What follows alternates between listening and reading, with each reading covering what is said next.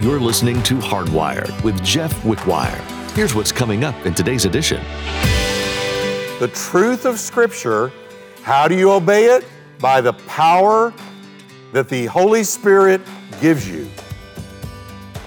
Through the Spirit, through His help, His strength, His peace, His enabling, that's how we walk in biblical truth. And as we walk in it, it's purifying our mind, our will, and our emotions. That's the soul, suke. That's the Greek word. Your soul is your mind. When you surrender to God's perfect love, do you experience rapid growth in your life? Today, Pastor Jeff illustrates that by immersing yourself in God's love, your life will rapidly change for the better. God's love will never fail you and will only serve to carry you to the finish line. Stand as an unwavering force in propelling you towards self-discovery and purpose. Embrace this transformative journey, allowing God's love to consume you, and witness how it shapes you into the person you are always meant to be. Well, let's join Pastor Jeff in the book of 1 Peter chapter 1 as he continues his message, the Bible and your sanctifications. The word for gird up, he says, gird up the loins of your mind, is a Greek word meaning no slackness or looseness. And it points to your thought life. Okay? All of our mental powers, our thoughts, should focus on the imminent revelation or the return of Jesus Christ. He says, gird up the loins of your mind. Get a hold of your thoughts. Guide your thoughts heavenward. Since we are dead with Christ, let us focus on the things above, not on things of the earth. For we are dead and our life is hidden with Christ in God, Colossians writes. So all of our thoughts, as much as possible, everything that is true, honest, just, pure, lovely, and of good report, if there be any virtue and any praise, think, steer your thoughts on those things. Philippians 4:8. We're also to be sober. All right? Which literally means, I'm telling you, not drunk. Duh. All right? But that's what it means. Symbolically, for us, spiritually speaking, it's to be self-controlled and to think clearly. Think clearly. I don't like anything that takes away my clarity of thought. Seriously, nothing. I don't want anything to take away my clarity of thought. Now, I'm not saying what I'm about to say to condemn anybody. I'm not. But I don't touch alcohol. Not privately, not publicly, not ever. And it's been that way a really long time. Because I want a clear mind. I'm supposed to think soberly. I don't want the devil to slip up on me. I don't want the wrong kind of thoughts to slip up on me. I want to be able to discern the times. I want the Word of God to come alive to me. So I'm not saying, listen, please don't take this wrong. I'm just telling you my own testimony. That's all. You can do what you want. Chew the meat and spit out the bones, right? But, and I want to be able to say to anybody that's in Celebrate Recovery, for instance, if they were to come up to me and say, Pastor, do you struggle with alcohol? I want to be able to say, no. Because I have another wine. Right? Right? It's called new wine. I'm going to move on. Please don't take this wrong. I'm not, listen, I love you right where you are, and I'm not telling you got to do what I do. But if in case you wonder, that's what I do. Okay?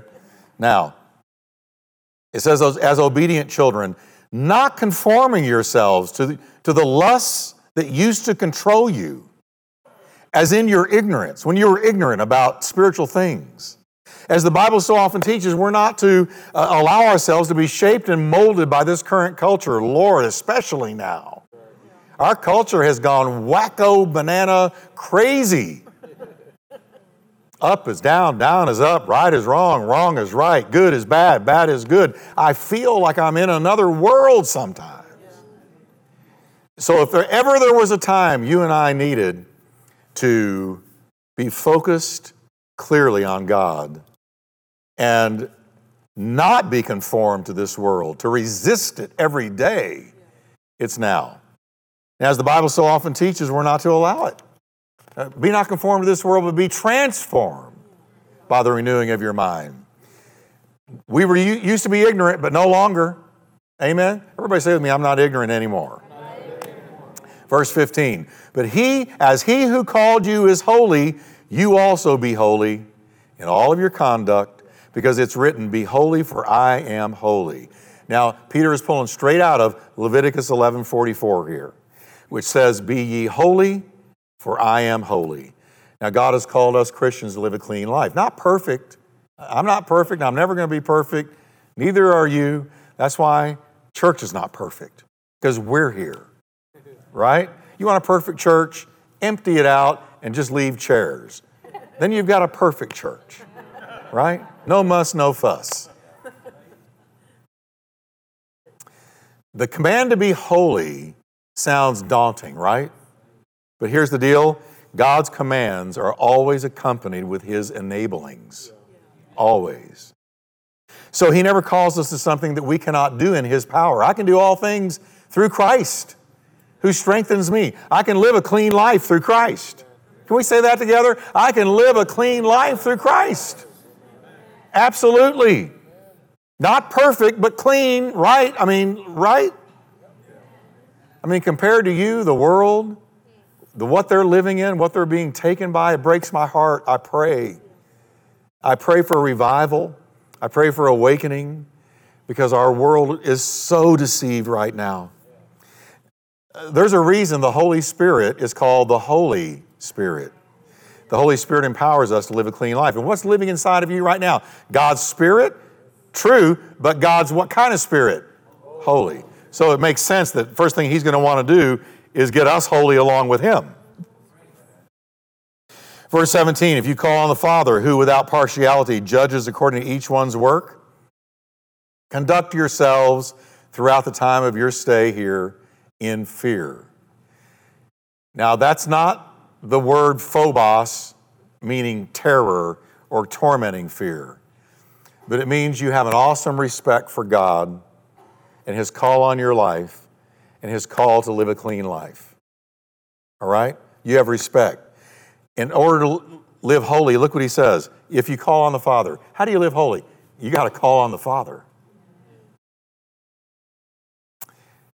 Peter's stressing a life dependent on the Father's help. You can't live holy without the Father, neither can I.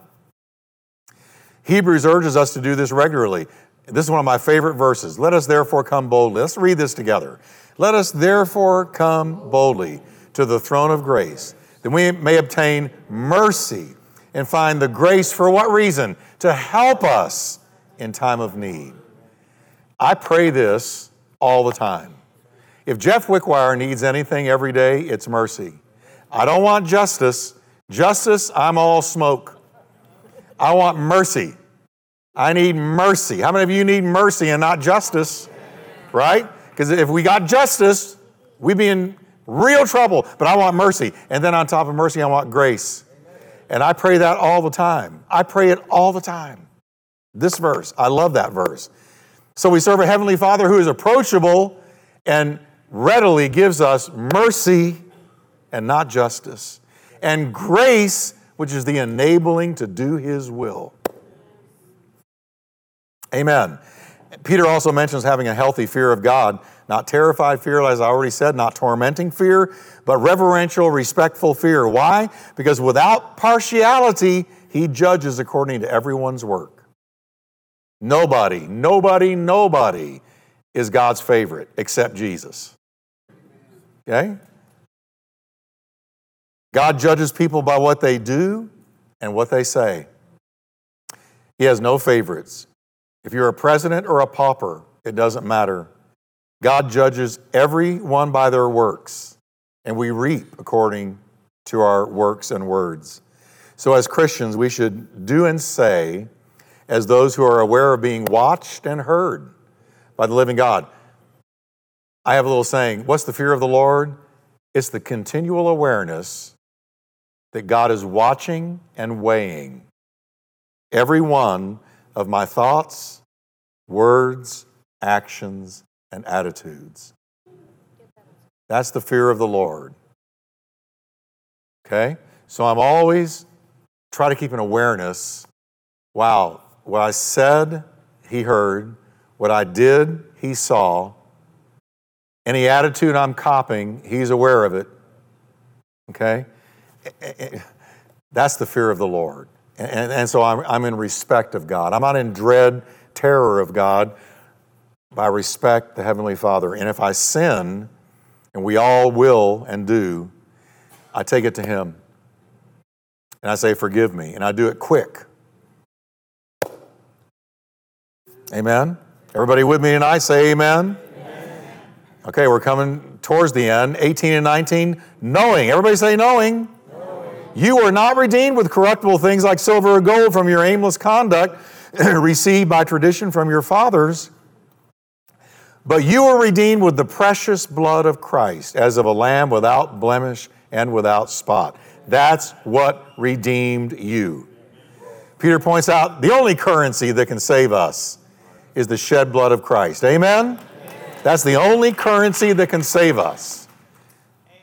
Hebrews says, with his own blood, not the blood of goats and calves like in the Old Testament, he entered, that is Jesus, the most holy place, once for all, and secured our redemption forever. He never has to do it again. It's done once for all.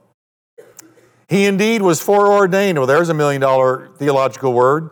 Verse 20, before the foundation of the world he was foreordained, but was manifest in these last times for you. Now here's a mind bender. We got to accept what the word tells us because it's hard to wrap your mind around this. But it's telling us before the world was created, God the Father, God the Son, and God the Holy Ghost had a meeting. They knew man was going to fall. Jesus stepped forward and said, I will die for them. And it was decided in eternities past, so that when Adam fell, God was not shocked. He wasn't surprised. He knew it was going to happen. They had already, the Godhead had already planned way ahead of time for that moment.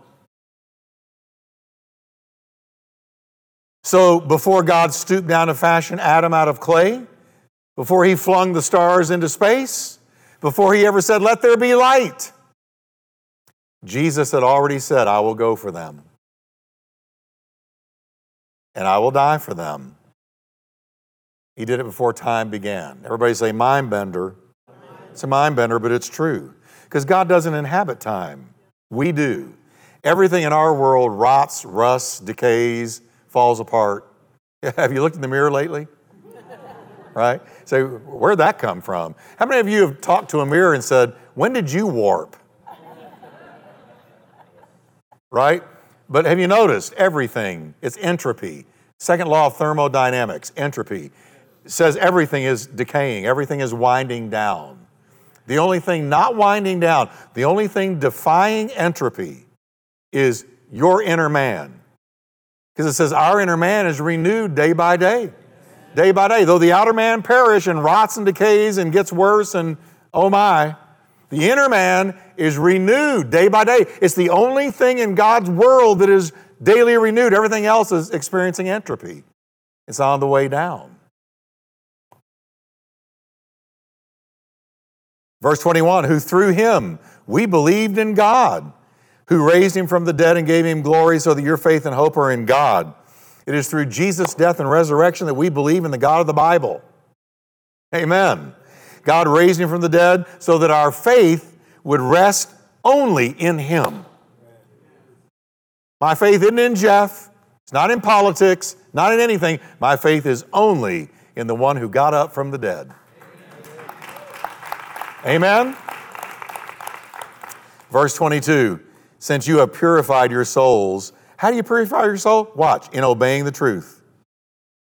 Through the Spirit's help, in sincere love of the brethren. What a loaded verse. Love one another fervently with a pure heart. Now, Peter is directing our attention to the role of the Holy Spirit in our sanctification. Now, we're coming to the close here, but I want you to say with me, sanctification. What is it? What is sanctification? Okay, our souls are purified. How? How do we get pure? by obeying the truth of Scripture. How do you obey it? By the power that the Holy Spirit gives you. Through the Spirit, through His help, His strength, His peace, His enabling.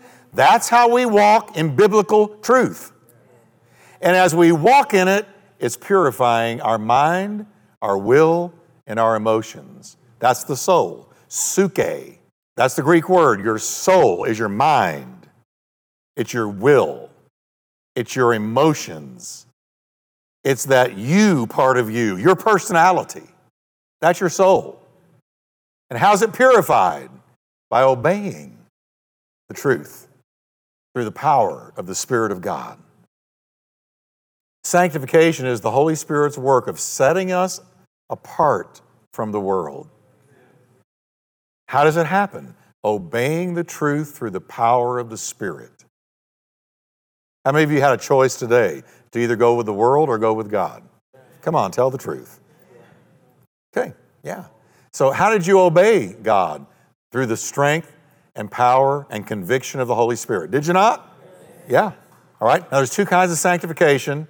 There's positional and practical. Everybody say positional and practical. Positional. Two kinds of sanctification, setting aside. Positional sanctification has to do with our standing before God in Christ. What He has done for us. Who we are in Him. Who are we in Him? A chosen generation, a royal priesthood, a holy nation, a called out people that we should show forth the praises of Him who called us out of darkness into His marvelous light. Right? Now, but it's positional. It is what God has declared you to be. See, when God looks at you and me, He's got on sunglasses. S-O-N. Glasses. He sees you through the sun. He sees you through the sun. So what does that mean? He doesn't see the imperfections, the flaws, all the things that you're always beating yourself up over. No, because the blood has covered you. That's positional sanctification. In God's eyes, we are seated with Him in heavenly places in Christ Jesus. We are sons and daughters of the living God. And when He looks at us, He sees, now I'm not telling you you're a little God. Ain't none of us a little God. But I'm saying to you, He sees you through the lens of His Son's shed blood. So He sees you like He sees Him. But then there's practical sanctification. And practical sanctification has to do with our daily walk, which is often imperfect. I was imperfect today. What about you? Oh, I was definitely imperfect today. I got impatient with some things, irritated with some people about some things, irritated with myself about some things, kind of beat myself up over a couple of things and then realized, I'm not going there, devil, leave me. But I was doing it. I'm so imperfect. I'm so flawed. I'm not what I used to be, but I'm not what I'm going to be. I'm a work in progress, and I've learned I got to be patient with me because He's patient with me. But I'm so glad for practical sanctification, and I'm really glad for the positional sanctification because as I'm trying as God's child to grow and develop and be like Jesus, I'm falling and skinning my knees from time to time. And He's working with me. So we sometimes stumble and fall. Can I have an amen? Amen. Well, that was a good amen. And we succumb to temptation. Anybody succumb to temptation yet in 2023? Oh, and the rest of you, look at you. You just now succumb to the temptation to lie. So here's practical sanctification is the growing up in Jesus process, all right? It relates to our ongoing spiritual growth. That's practical. That's what the Holy Spirit was put in us to bring about. So by the Spirit's power, we daily step more and more in line with positional sanctification.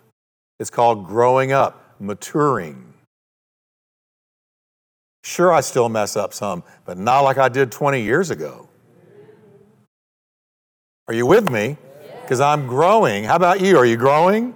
Come on. The Spirit of God convicts us of our sins. We turn to Christ for forgiveness, and with the forgiveness comes a fresh commitment to God's will and plan.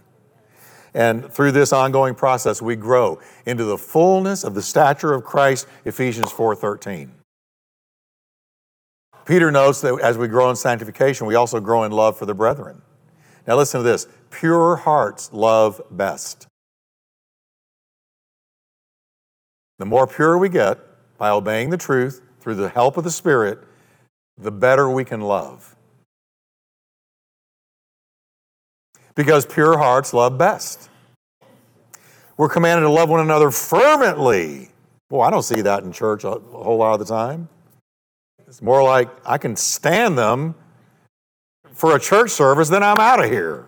And I've had people tell me, I just can't go anymore. It's full of hypocrites. I'm just going to be out here just loving Jesus on my own. I say, okay, you are being a hypocrite out there loving Jesus on your own. Because you say you love Jesus, then you're telling me that you are going to go against His Word in your lifestyle. Because the Bible says, don't forsake the assembling of yourselves together. Come be a hypocrite with all the rest of us. We all love one another, and we all mess up from time to time. Verse 23, having been born again, were we born again? Not of corruptible seed, but incorruptible, through the Word of God, which lives and abides forever. He uses the word born again, which we should never lose the wonder of. Are you with me? We should never think of where you were. Well, think about it. And look where you are now on a Wednesday night, sitting in a church building. Amen. What happened to you?